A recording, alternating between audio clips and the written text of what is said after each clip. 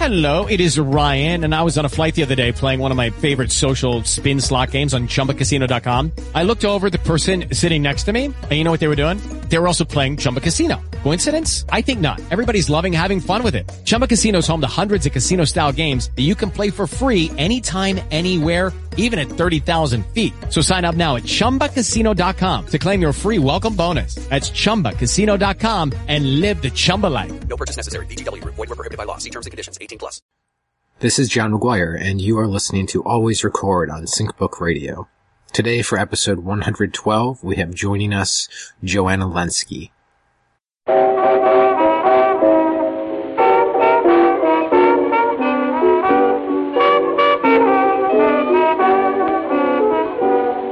I hear these women raving about their monkey men, about their trifling husbands and their no good friends. These poor women sit around all day and moan, wondering why their wandering paupers don't come home. But wild women don't worry, wild women don't have no blues. Now when you got a man, don't never be on the square, 'cause if you do, he'll have a woman everywhere. I never was known to treat no one man right. I keep 'em working hard both day and night. 'Cause wild women don't worry, wild women don't have the blues. I've got a disposition and a way of my own. When my man starts kicking, I let him find another home. I get full of good liquor, walk the streets all night, go home and put my man out if he don't act right. Wild women don't worry, wild women don't have their blues. You never get nothing by being an angel child. You better change your ways and get real wild. I'm gonna tell you something, I wouldn't tell you a lie. Wild women are the only kind that really get by. 'Cause wild women don't worry, wild women don't have their blues.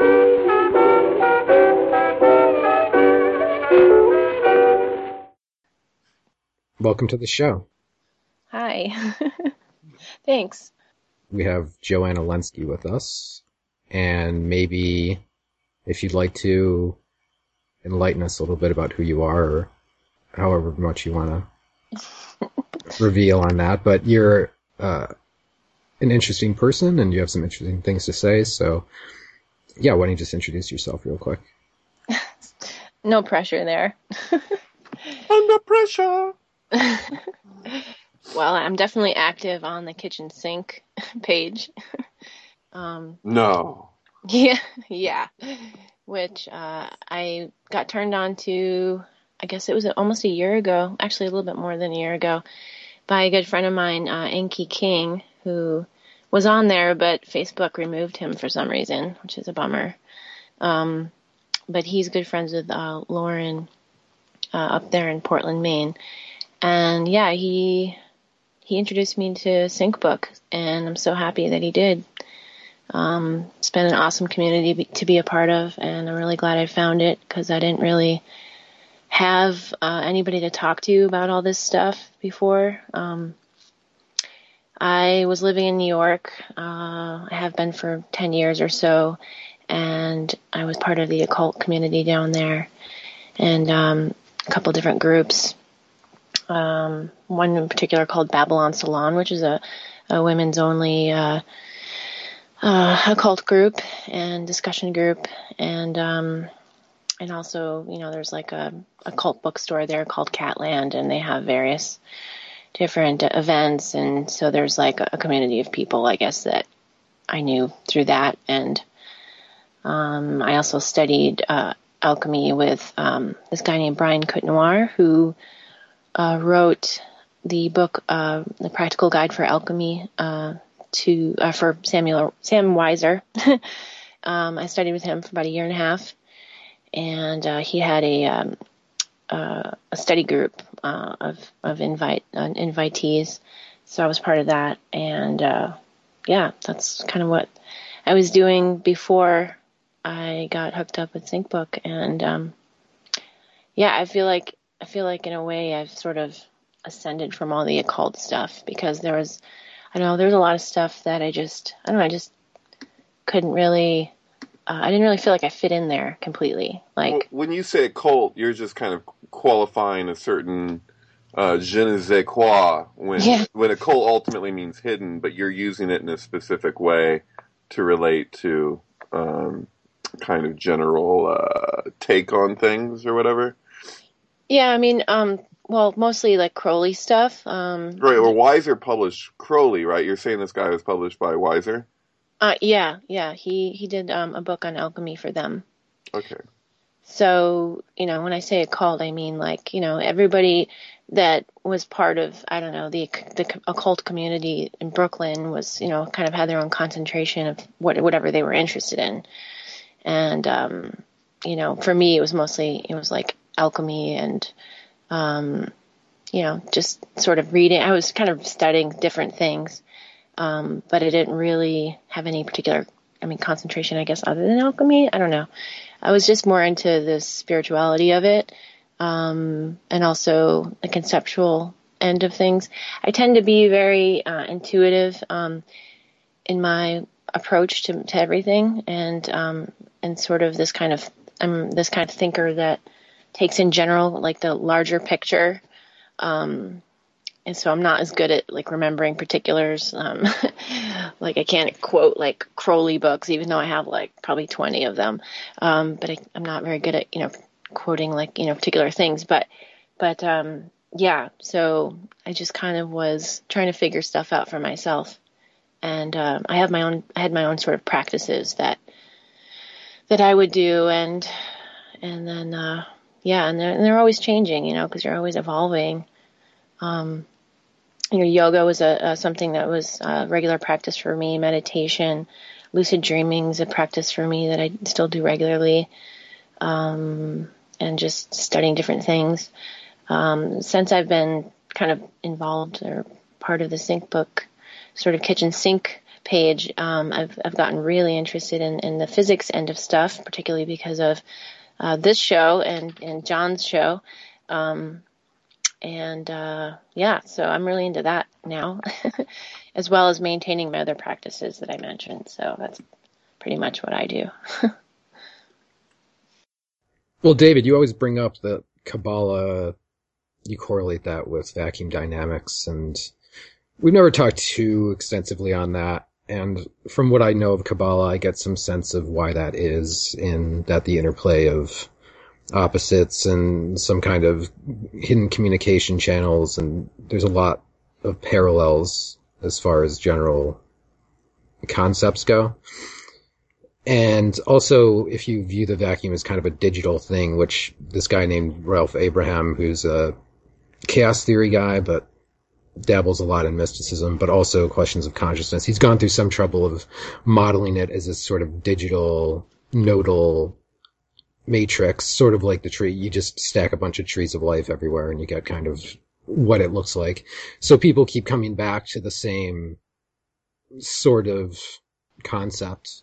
Now, that's only one way of viewing it, though, because then you can, there's all kinds of models for what the source is, but they're all interesting, and I guess there's some wisdom in the idea that you can't really model any of it. That it's everything at once. Right, well, and it's whatever you want it to be. If you follow the description, then it's only associations that feel so direct, but that's a total assumption.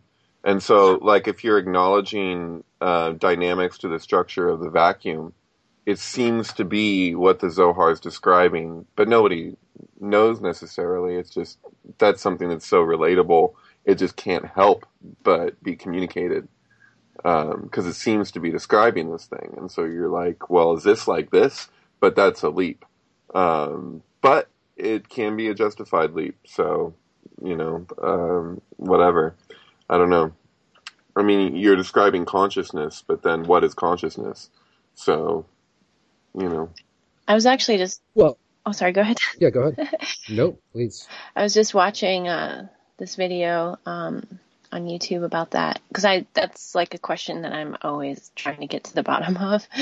But I was just watching this video on, I guess it was Carl Pibram, his ideas about the Fourier transforms, sort of like how the consciousness is, generated from these electrical signals, that we get from our, sensory perceptions, and that they radiate, that energy radiates out and sort of creates these, I don't know if I understand it correctly, but, just sort of radiates and connects to the other floating around, sort of atoms, electrons and things. And so we're all kind of like tuned into that same energy. The idea of the collective consciousness, I definitely believe in that. But I don't know, you probably know more about that than I do, John, the Fourier transforms and how it translates the visual information that we take in and are processing constantly. Right. It's sort of a wave interpretation of reality, and everyone from how you perceive sound to how you perceive images coming into your eye to just general, even probably skin to atmosphere interaction. If you look at the boundary conditions, there's probably some kind of weird fractal holographic qualia to it. And that seems to be just something that goes on in nature over and over. So Fourier transform is really a reflection of the fractal nature of things, and also the wave structure of matter and how we interpret everything kind of harmonically or musically or electromagnetically, or I don't know, there's all kinds of fucking ways of spinning that yarn. So, but that also factors into the holographic idea. It factors into David Bohm's ideas of the implicate order. I mean, he models a lot of his, like the motion of electrons, how the field works in his model, according to similar premises. So Fourier transforms wave structure of matter. An electron is nothing more than a reflection, kind of like a manifestation on a deeper continuum. So that's how quantum field theory sees it as well, but he goes a level deeper than quantum field theory. Is that what he called the quantum wave potentials? Was that? Yeah. Okay, that's what you're talking about. Yeah. Okay, I just want to make sure I understand. Yeah, well, he just called it the quantum potential. Oh, okay. And his perception of wave, I don't know, it was a non-local field, so he didn't even speak of how it was really communicated as much as it was just like, it's a field, it communicates to the field, it's non-local. It's not based on force, it's based on form.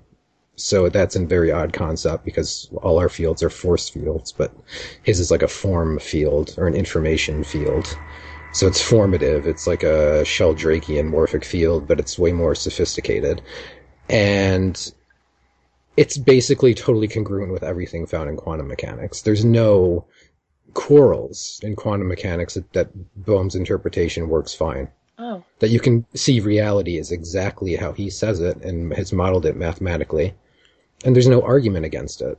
And now the question is just then, okay, well, what interpretation of quantum mechanics is correct? And then that's the question. So it's either Bohm's or it's the many worlds interpretation or it's the Copenhagen interpretation. Yeah. There's a lot of different ways of seeing it. But I guess the question is it doesn't matter which way you want to see it because if they all work, then there's no real truth in any of them except that they're pieces of the puzzle. And you can pick whichever one you want to go with because they're all valid in some sense. I think some are more valid than others. Like Bohm's, I think, is the best, but that's just me. I don't know. Maybe I'm wrong, but that works. So if you want a physical conception of things, that's a good way of viewing it or adopting his model. And David, I don't know, your Baruch seems to have gravitated to Bohm. And that can't be wrong. And that there's like all these connections going on with his model that draw on all sorts of ways of viewing the universe. So, well, he was a person. Yeah, well, Bohm pretty much he simplifies it tremendously for something that's so complex.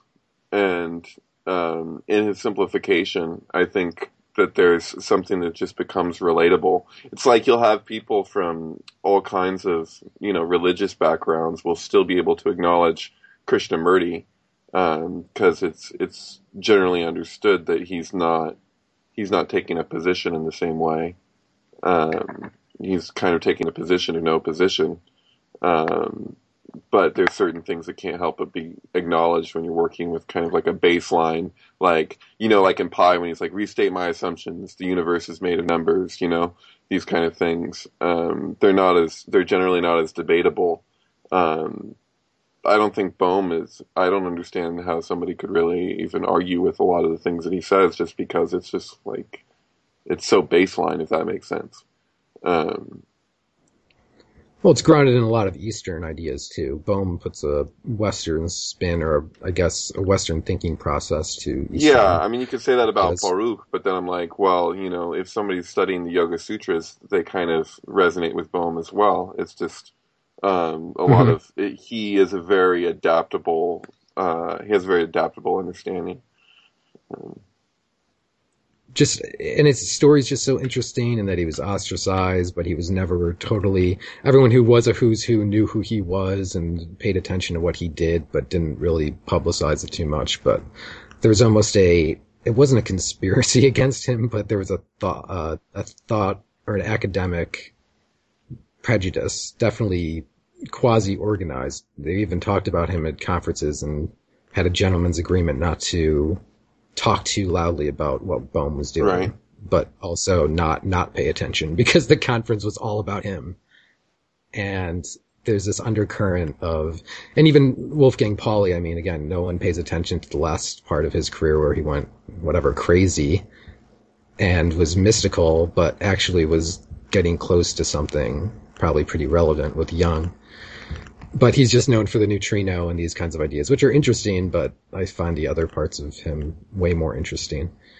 And so there's all these overlaps between the occult and science, and mysticism and science, and it's all just fucking writing out sigils and perceiving and divining and invoking whatever through electromagnetic devices or through fucking runes or something that you toss into the fire. So, yeah. Speaking of which, I have a question for you, Johanna. And you don't have to go there. We can cut me even asking this question out if need be. But would you, maybe it doesn't even have to be now in the conversation, but share your Crowley story?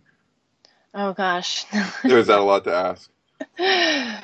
I don't know. It's kind of, I don't know. It's personal and it's heavy and it's, yeah. Well, I mean, it just sounds silly, but I guess I can share it. I mean, everything really is, speaking of the holographic model, everything is just sort of a projection of light, interpreted light for sensory perception. So, I mean, that's no different. And it was just, it was, I guess, it was a personal experience, but it's hard to describe to other people in a way that they might understand. But I don't know, if you think if it's worth sharing, I don't mind. It's totally up to you. I just found it really, really interesting, and I gotta hear it. And I feel it would make for good radio. I think also, just I could get into that. I think. Yeah, I could definitely get into that. I think to get there, kind of what we were just talking about, what John was just talking about, is just all this crossover, all these different methods that, humanity has tried to explain, matter, reality, and what is it, and what's underlying everything, what's powering everything. And that's definitely a question that I've always had in my mind in everything I've ever explored, which includes actually chaos magic, speaking of which I had more of my magical practice was more chaos related when I came across Austin Osman Smear, or I can never say his name right. But right, and I think it's actually pronounced chaos as well. Yeah, chaos. Yeah, I have I'm joking. Oh, well, you ever saw, what book was it? I forget. Zoskia. Did you ever read Zoskia? He had this, I think there was 2 volumes, but he did all these drawings. They were just insane. Like his drawings were just like, basically he was making all these drawings and he was kind of establishing his own language, like of magic, his own chaos magic language. Yeah. I had a friend with his books. Yeah, I think it's called Zaskia. I haven't looked into it in a long time, but that was what got me into the occult. Was like, here's this artist, this guy who basically invented his own sort of language of everything in his own way, and like he just basically was like, I'm going to make my own type of magic. I don't care about Crowley or anybody else. And so that kind of got me into it. But so yeah, all this crossover, different things that I'm interested in, which you can see on Facebook is all over the map. But it all kind of, I believe there's a point in which everything intersects. And, so far I agree with John that Boehm's ideas are, to me, seem like they make the most sense to me on a physical level. But then I don't know if it was an Always Record show, it was a recent one, where he had somebody from a neurophysiologist from Wayne University who was talking about the sutras. Yep, that was Don DeGracia. Don DeGracia. Sorry, I'm bad with names.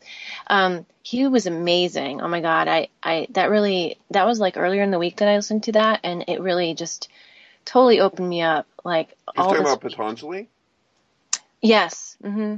Cool. Yeah, the sutras and like the description of, the 4 worlds and the different consciousness that pertain to each world. I totally feel like I've experienced that. And samadhi, I've definitely experienced that. And through meditation, through my Buddhist, meditation, which, is Shambhala meditation, or Shambhala Buddhism is what I study. It's very meditation, mindfulness practice. You do a lot of meditation in Shambhala. And so when I think I even have the Patanjali book, but I've never really read it in its full extent. And just listening to him, the way he talked about it was just so simple and easy to understand. And I was like, huge aha moment for that whole show.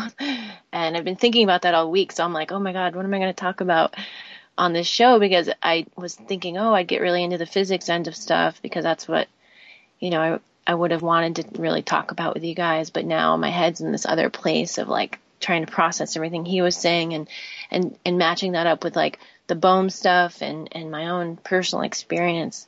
So, I'm like, I feel like in a different place than I was, a week ago after that show. Right. You know that there is actually, what is it? You probably know this book. I think it's called The Self-Aware Universe. I forget the writer, but it's pretty popular book on quantum stuff. Does this ring a bell for you, John? Yeah, I'm forgetting his name, but he's an Indian physicist, and he's okay. But go on. He wrote a book. Amit? What's that? Is his name Amit? I can't remember. Yeah, Amit Goswami. I met him. Oh yeah. He was doing a talk on a book that he did after the Self-Aware Universe that's specifically taking core ideas in Patanjali and applying them to quantum theory.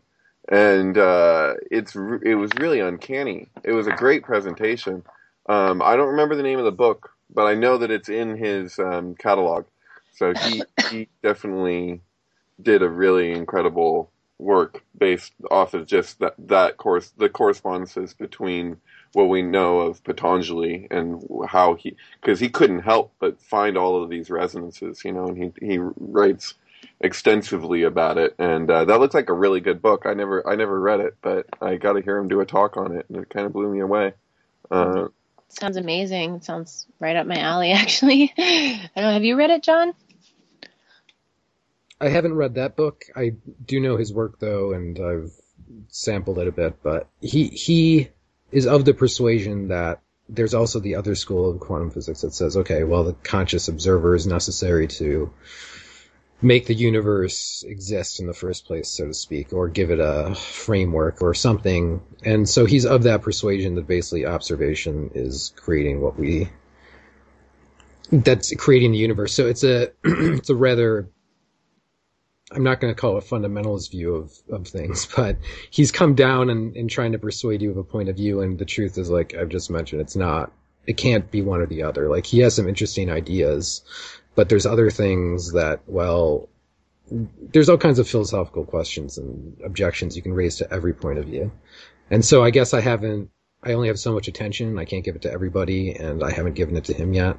But I will say that on Don DeGracia, he takes more of a chaos theory perspective, where a lot of people go to quantum physics, which is both relevant but obvious, and the chaos theory dynamic is actually less obvious. It's just a systems view of the world, that everything fits into these dynamic patterns and systems. And so if consciousness is just not in the head, well, then consciousness itself takes on patterns, and you can connect with those patterns in some way. So you're either shaping them or they're interacting back on you. And that, I think, is more relevant, or it holds more interest for me than, I'm non-locally everywhere at once, I guess, or I don't know. I don't know what that means. Have you ever... It's an interesting concept. Okay. That's true. I mean, we are non-local. That's, like, even proven by experiment. I'm not questioning that. I'm just saying, like, you're born and raised. How I can view reality in a different way and make my intention more relevant in my mind. It's like, okay, well, everything I'm doing is giving shape to something around me in some kind of subtle way. So, well, the question I have is, maybe you could answer it because you know more than I do. But if if there is such a thing as a collective consciousness, wouldn't that make possibly consciousness a system in itself, because it's more than one and it connects to each other in a way? So right.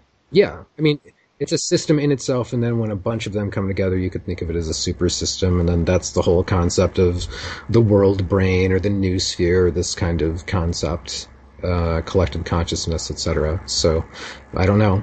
Yeah, there's like something they can link up. Consciousnesses link up all the time. We're linking up right now. And then just as far as non or indirect linking, yeah, I mean, it's just like this, when you really think of people and the environment and ecology, everything's really connected. There's no getting away from that. How does Bohm how does he approach the question of, like, what is the thing that's creating all of the sort of light that we interpret as images as our reality? Like, what's behind, what's creating all of that hologram? Does he talk about? Oh, well, he doesn't go deeper than the quantum potential. He says what's below the quantum potential is another order. He just talks about orders upon orders. Like, it's the same concept of, say, okay, well, the world's on the back of a turtle. What's below the turtle? More turtles. He goes with that, which is really the only thing you can adopt after a while. It's like, what's below this? What's below this? Sure. We don't know. He gives some framework for how quantum mechanics works in terms of how can an electron be here and suddenly there? How can it appear non-local? How can it appear to go nowhere or jump, make these quantum jumps or something like that? So he goes into explaining that, but he's like, well, what's below the quantum level, the subquantum level? He has a harder time going there, but he says there's an implicate order, and his book, or he's written various things on it, where he's given a general framework for it, which again is kind of Eastern, and there's like, it's a lot of it's just based on interference and these sorts of fluid dynamic systems kind of things, but he's very general and vague about the specifics of that, because you can't really explore something below, it's called the Planck length. We don't have any mathematics to even begin to explain it, so you can only explain it conceptually. But anyway, it's like, as far as the mind goes, the mind is what we perceive as mind is probably at least half or partially outside of ourselves. So whatever the implicate order is, our consciousness is coming from that. So if there's a fractal nature to reality, there's some sort of self-similarity going on, but I don't know how far you take that. I really like, I think Michael Talbot gives an example of, like, if you were looking at an aquarium with one fish in it and it's in water, and you had a video camera facing one like towards the fish and one on the side. And if you had no conception of what an aquarium was, it would look, and you're watching two TV screens with both cameras showing the fish, it would look like you're watching two different fishes, or fish, as opposed to one fish. But since we don't have sort of, if our brain can't really compute the bigger picture, Right. It's about understanding that your perception, yes, does create a reality, but it's also, I think that it's both at the same time. So reality is both inherently subjective, but we're drawing on from some objective source that is beyond us. And who knows how deep it goes and et cetera, but I think there's a complementary relationship there. Something can be objective and subjective at the same time. So we're drawing on a source and creating a subjective sort of experience, but at the same time there is something going on. There's a dynamic going on at a deep level outside of ourselves. And if that's creating us, well, I don't know. If there's a self-similarity in nature, a fractal nature to things, it's not crazy to be like, well, it's probably, ecological in nature. There's a lot of interconnectivity. They form probably from waves, because when you get down deep, that seems to be all there is. So taking those kinds of ideas makes some sense to me. And,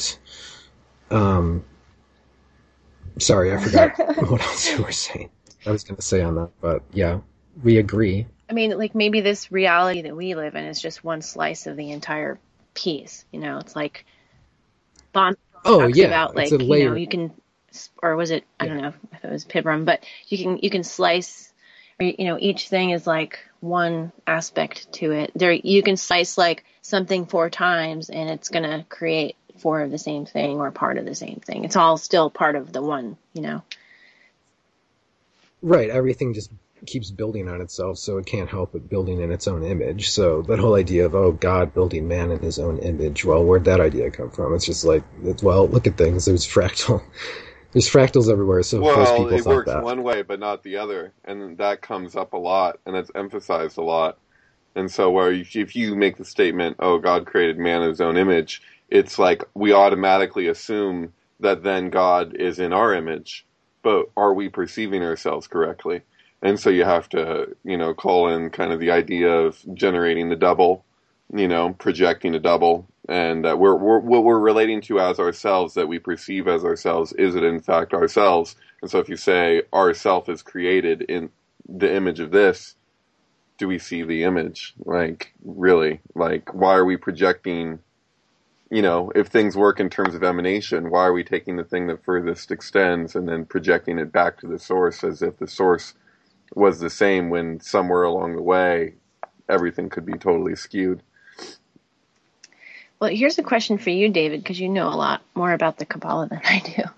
But I was watching something recently that was talking about how what the Holy Grail is basically like these Hebrew, it's like a series of Hebrew letters and numbers that make up a sort of mathematical language that underlies everything. And this is sort of what the core of, I guess, all mystical knowledge is supposed to be. But and so, that carried into, I guess, that, I don't know what I'm trying to say, but in Kabbalah, is there, this belief that this mathematical language that is embedded in Hebrew has, that's existed before everything, could that possibly be what explains that what we're talking about?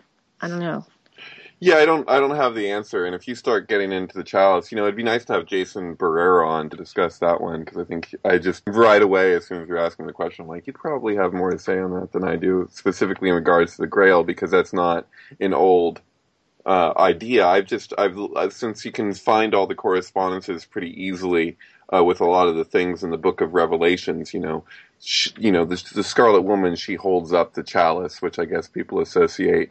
But it's not really my area to try and apply that. It's just I can take corollaries of things, and then I've studied certain texts that seem to be exploring the same archetypes or whatever. But as far as the Grail goes, I don't know. I was relating it to the the sacral center, and for numerous reasons, but more relating to like Mystery Babylon stuff, which isn't traditional in any sense. So I don't know a traditional view of the chalice necessarily, unless if you want to correspond it to something. Well, it's not something I believe in. It's just something I watched that I thought was interesting. It was like, I think I might have posted it to my... Right. Well, how many things do you read that you said you had 20 books of Crowley's, how much do you actually believe when you? It's interesting to know that people do believe it, and then what is the power of belief too? Then if you're relating to something as though it's real, in a sense, it kind of becomes real. Relatively speaking, to an extent, and that's the thing with Crowley. It's like, well, if you got enough people with a consensus, and they're projecting that, how does that actually warp the thing in itself? What is the full capacity of the observer to manipulate the matter? I mean, I don't know how much of our perceptions are actually straight kind of sculpted through our projections, and then if you have enough people projecting the same thing, the power of that. So yeah, Crowley brings up a lot of questions in that regard, because I mean, you could go into Iowas and Lamb and the idea of the Greys, and you got a lot of people out there believing in Greys, and the earliest example of the Greys that I've come across is Lamb, drawn by Crowley. So that gets really weird. You're like, well, this is a huge movement, man. I don't know. There's a lot of people believing in the classic Grey, I was just talking to this guy about egregores, these collective sort of entities or thought forms, or however you want to conceptualize them, but they're sort of created through like this sort of collective consciousness mechanism, I guess, only it doesn't have to be everybody. It's just like, it can be a bubble of awareness that creates this egregore, this thought form, and gives it momentum, or some sort of momentum through time, maybe. So even though it's not timeless, it's like it endures the myth for long. So like the Crowley idea, right? Like, yeah, there's a lot of fucking myth and all sorts of divisiveness about who he was or what he wasn't. It's like, I don't even care. It's just, he's just an interesting character. It's enough for me. And, right.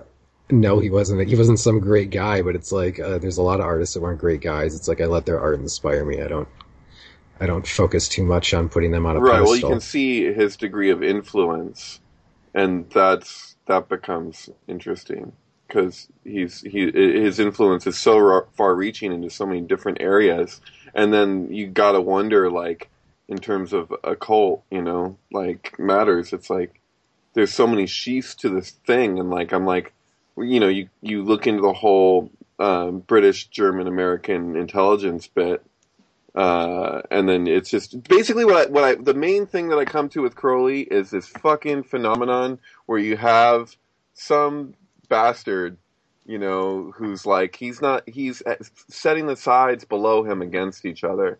So manipulating people to fight and then making profit off of their destroying each other.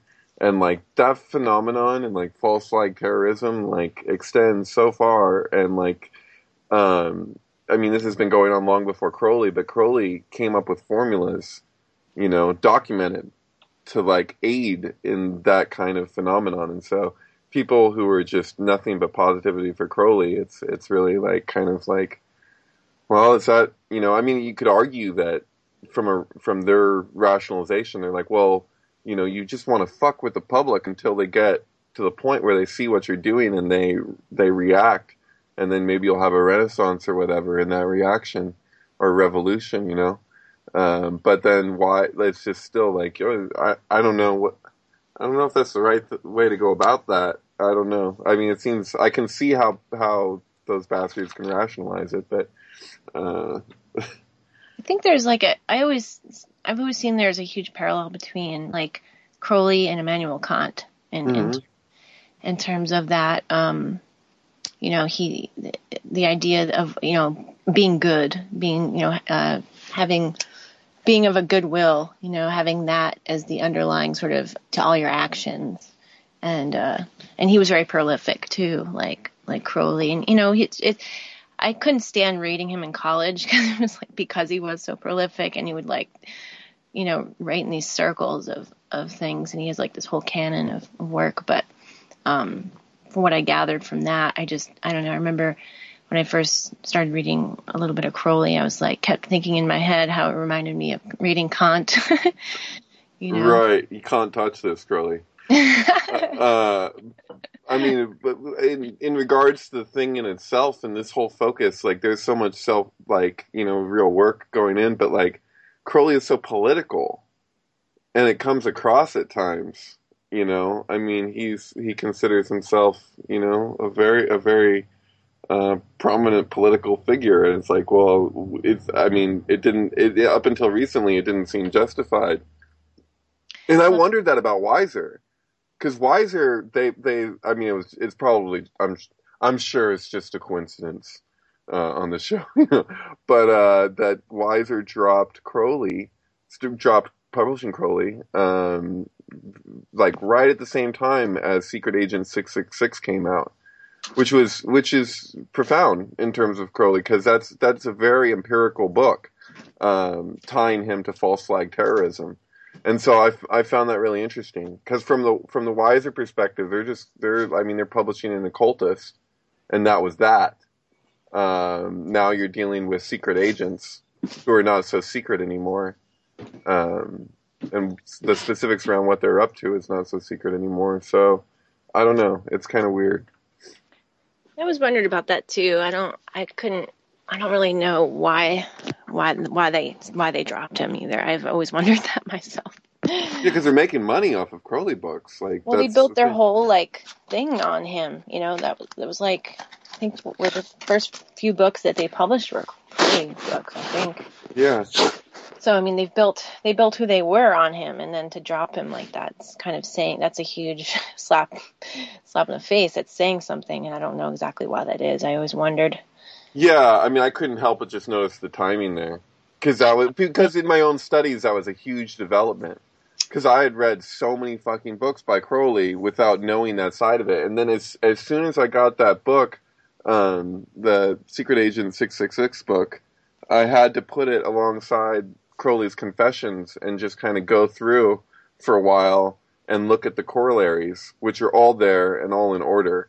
So when he's going to some place for some crazy, you know, op, it's corresponding to where he's going in his confessions for completely magical purposes. And so you have this double meaning throughout his life, where he's doing this practice, or he's doing this thing for such and such a reason, according to him. And then you look, well, he's actually going to the same place and documented, you know, in the fucking files. He's got all of these, you know, ulterior motives for manipulating nations against each other and shit. And like, you know, not the people at the top, but everybody down below. I mean, that's something that people find very offensive. Like, you can't, if you talk to a vet or something, like, get out of town, you know.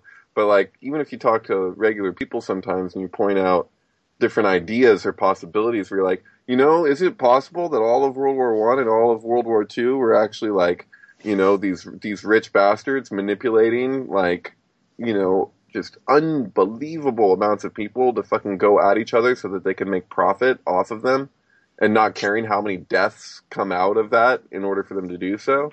Like, what other reasons are there? Right, but it's an offensive thing to say, because people don't want to believe that their loved ones or themselves are dying for a cause that isn't the cause that they think it is, but is actually just money. You know, Oh, sorry. No. It's a little bit of a lag, I think, on the Skype, so I'm sorry if I keep cutting you off. Oh no, you can cut me off. I don't mind. I like it. No, I'm sorry. No, but God, now I forgot what I was going to say.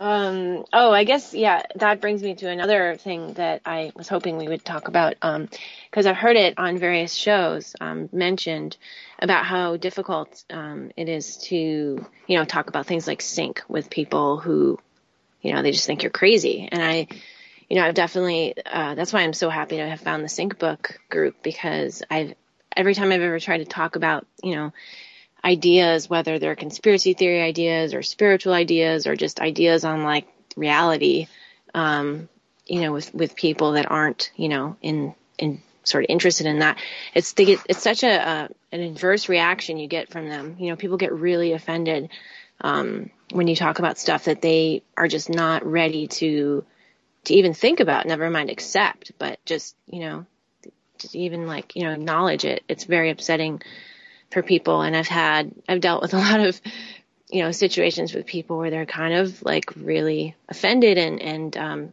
angry or whatever. It's an emotional reaction, and I see it happen in front of me. And I think because of my meditation training, I'm able to just kind of like watch it happen, like I'm watching it on a TV screen, and see that emotion just kind of rise out of that person and cause them to be so, angry. And so it's difficult to, I can see how that is for people, but when you see the bigger picture, I think it's easier to, not have such an emotional reaction to something that you're not, that you don't believe, even, you know what I mean? Well, yeah, I mean, at this point, I've at least gotten a little better at, sometimes it doesn't matter how well you articulate something, but I really make an effort to articulate what I'm actually saying, because I know where people run with it.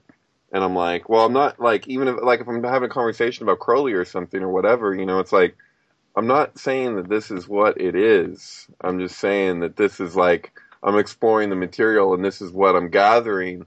But a lot of times I could just be gathering what certain people believe, and I'm trying to understand their belief system.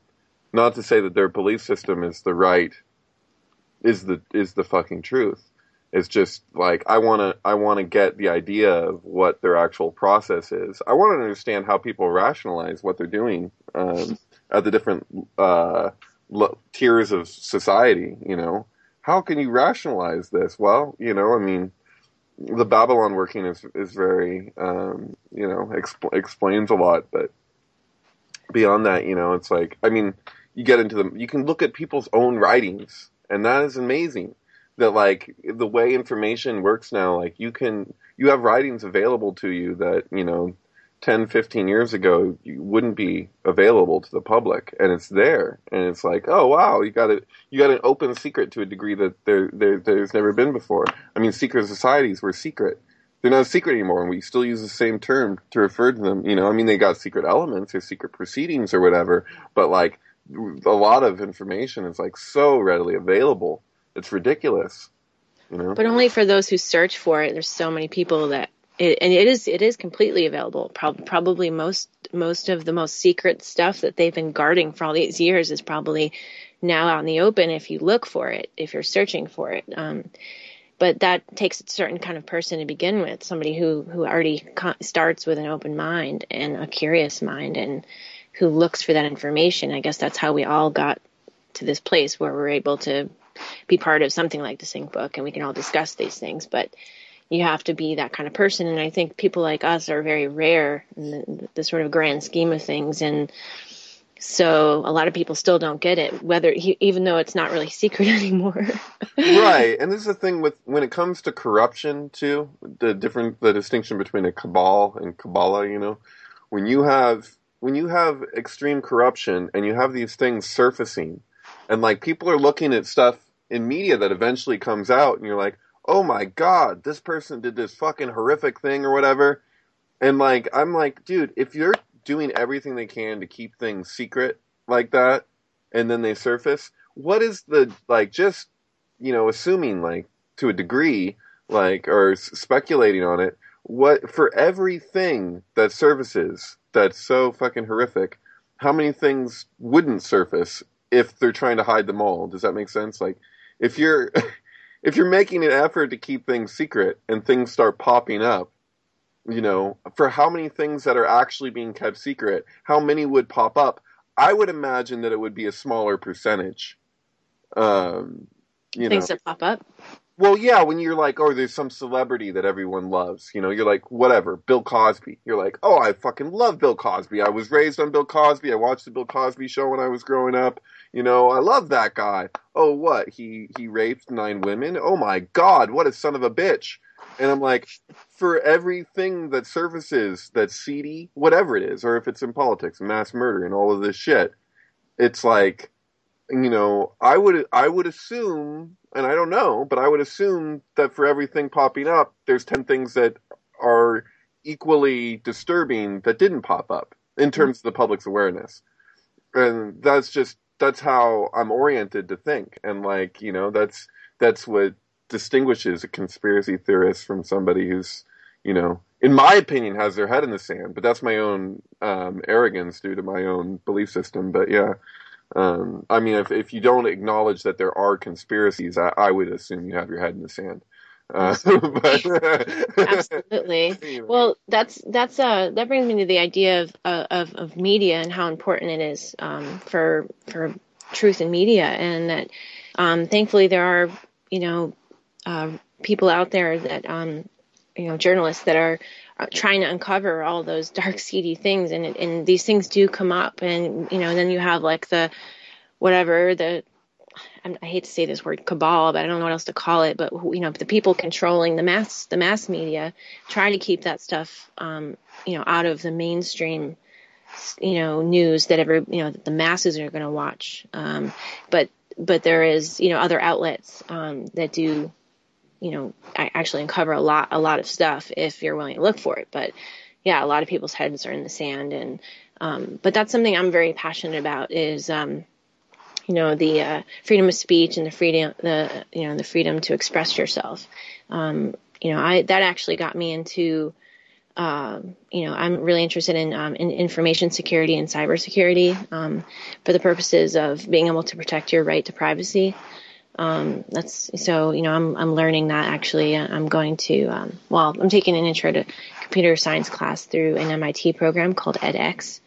And I'm also doing some other like cybersecurity training, because I feel very passionately about, privacy, and I don't feel comfortable with, the government knowing everything I do, everything I buy, everything I, read, everything I type on my computer. I mean, it's really at that level. And I don't think a lot of people are willing to acknowledge that. They think, oh, the NSA isn't watching me. They're not listening to my phone calls. That's bullshit. Well, if you had nothing to hide, you'd have nothing to worry about, Johanna. Right. That's what, yeah, right. I get that all the time. It's like, no, you don't care about your right to privacy. Do you really want to live in a society where, like, it is literally like 1984, everything you are doing is just being logged. It's literally being logged, everything.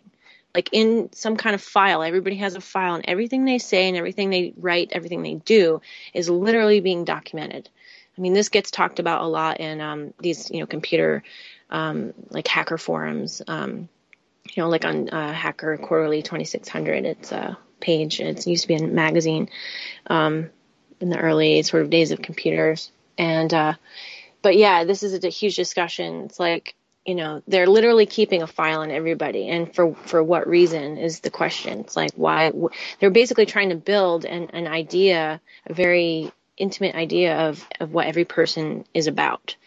And at some point that information, they're going to filter out people, like individuals, and what will happen after that, I'm not sure. My imagination can go in a lot of places with that, but the bottom line is that's what's happening, and everybody should care about that because well, no one was held accountable the last time, Yeah. And so that's how. I mean, IBM got nothing. IBM was never mentioned in the Nuremberg trials. Why the fuck not? Like, why weren't many American companies held accountable, and they're huge conglomerate corporations at this point that only grew since then. So you have people that have contributed to fucking genocide, knowingly, only had their companies grow. There wasn't even a slap on the wrist. There was nothing. So what do you expect? I mean, that's kind of, that sounds crazy, but it's just true. You can look into it. The amount of American companies funding really, really terrible things. It doesn't make me feel good about what they're going to do with the profiling, the amount of profiling that's happening, because IBM made it really easy to figure out who to be taken away and who not to, I mean, it's kind of, that was profiling. That was basically an old version of Facebook that helped the Holocaust happen. Yeah. And the Stasi too. I mean, like, people, it just makes me upset that, like, people didn't pay attention in history class. It's like, how can why is it so hard for them to grasp the idea that another Holocaust could happen? I mean, it happened, we did it to our own American Japanese citizens in World War II. I mean, we had internment camps for U.S. citizens, completely innocent people. And also World War II, the Stasi, we're spying on everybody. And it's like, I just don't understand the logic with people of why it's so hard for them to grasp that's exactly what's happening now. I mean, the NSA is the Stasi. It's the same. It is IBM. It's the same thing. And, you know, hopefully things will take a different direction. Yeah. But, yeah. which I think in a way it might. I think there's a very good chance that it might, because, you know, even though there is such red tape with the government, people are standing up. And I don't know how much they stood up in like World War II and, you know, Germany and during the deluge, but I think that with technology now and sharing of information and Facebook, another reason why they're probably watching Facebook is because that's the main way people communicate ideas to each other and to the masses. And so that's how they can keep an eye on, like, you know, the sort of collective consciousness of people and how much control they actually have over them. But yeah, well, I used to have a different take on, like, with World War II, you know, there's this image that's painted for us. I had a conversation, many conversations with a group of grandmothers, all in their 80s, in the middle of the desert. I was staying with these grandmothers that build mud huts. And, wow. And they were, not all of them were in agreement, but it was surprising because these women were around during World War II, and they were quite young, but they weren't like babies. And they were most of them were of the opinion that we, first of all, provoked Japan, and that they also felt, first of all, that Pearl Harbor wasn't enough of a threat for us to go to war. Like they felt that we pushed them to that point where they felt that they had no other option. They felt that we dropped the bomb just completely, like, that the war was already over, and that we dropped the bomb as a statement to the rest of the world. And there's just these ideas that they were saying were, like, very, like, conspiratorial, but, like, they thought it at the time. And, like, they shared that opinion, and they were, like upset with our government for basically, like, they weren't patriotic in you know, at all. You know. There's actually a famous incident where a radar technician or some military guy, he recorded the planes coming. He saw the planes coming. He reported to his superior. There's record of the superior putting it up the chain of command, and there's a record of it, and then it just disappears. I read that before. And so it's beyond a doubt that it was cataloged, it was noticed, and then it was. They let it happen. So similar to, that's why I'm willing to entertain kind of an intersection conspiracy point on 9/11 where, we know this is coming, let's let it happen. And to ensure that, let's install these extra fail-safes to make sure that shit really goes off without a hitch. You know, it's like, I think that's the most obvious, and they all make out financially. I mean, there's all kinds of, shady financial shit that went down with those towers. A lot of people got rich.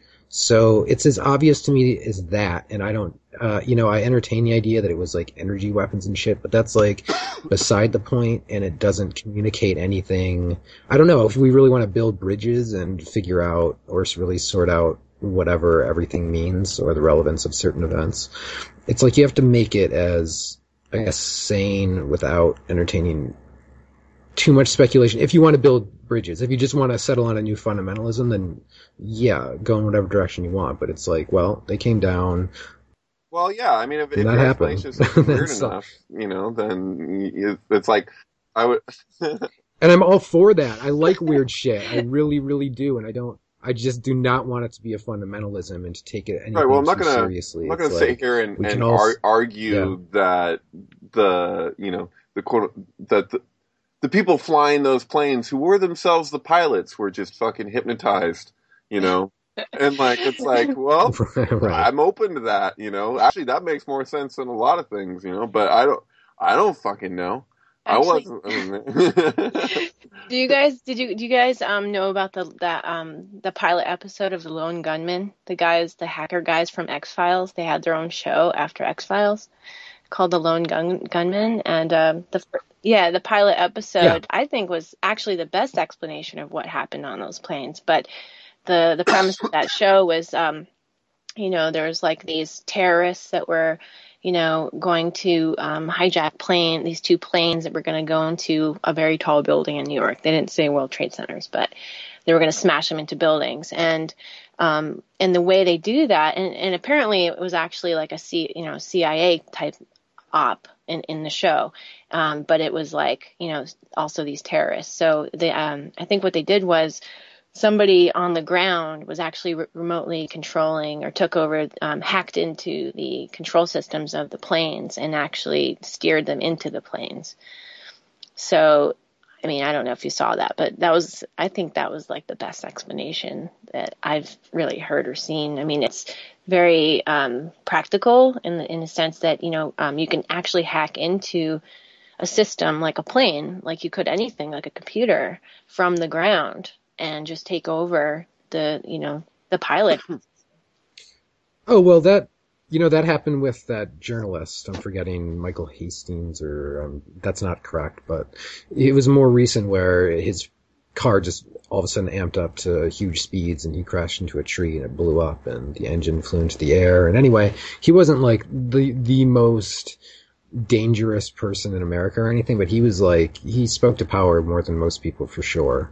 And he even wrote off an email saying how he was afraid for his life.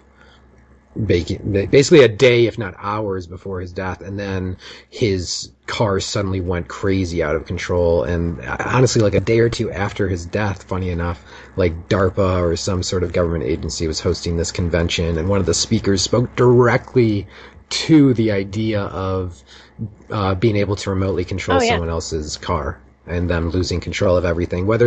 All they have to do is like very minor things like a CD or something. If you have a CD player, like that can be encoded with something that can then let them overtake the HUD and all that kind of stuff. So it's so amazing, like how subterfuge can really work. I mean, heart attack guns, all kinds of shit that people don't even know exists tons of to kill stuff people. like that.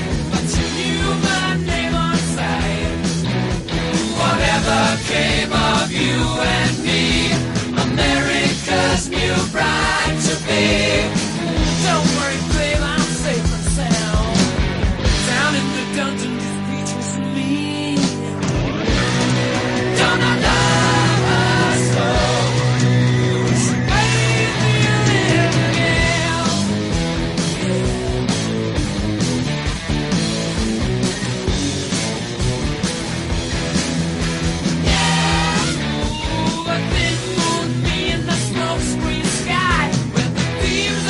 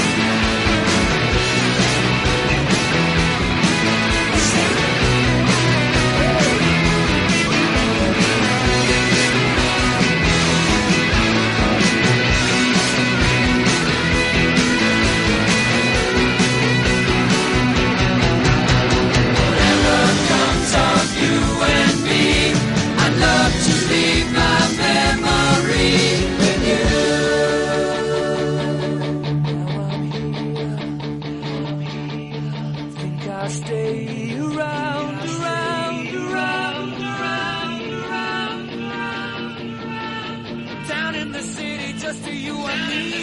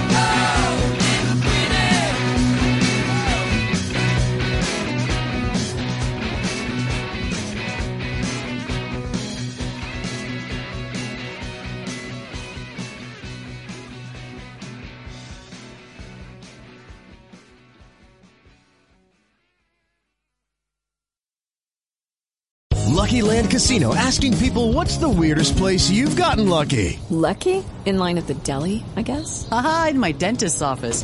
More than once, actually. Do I have to say? Yes, you do. In the car before my kids' PTA meeting. Really? Yes. Excuse me, what's the weirdest place you've gotten lucky? I never win and tell. Well, there you have it. You can get lucky anywhere, playing at LuckyLandSlots.com. Play for free right now. Are you feeling lucky? No purchase necessary. Void where prohibited by law. 18+. Terms and conditions apply. See website for details.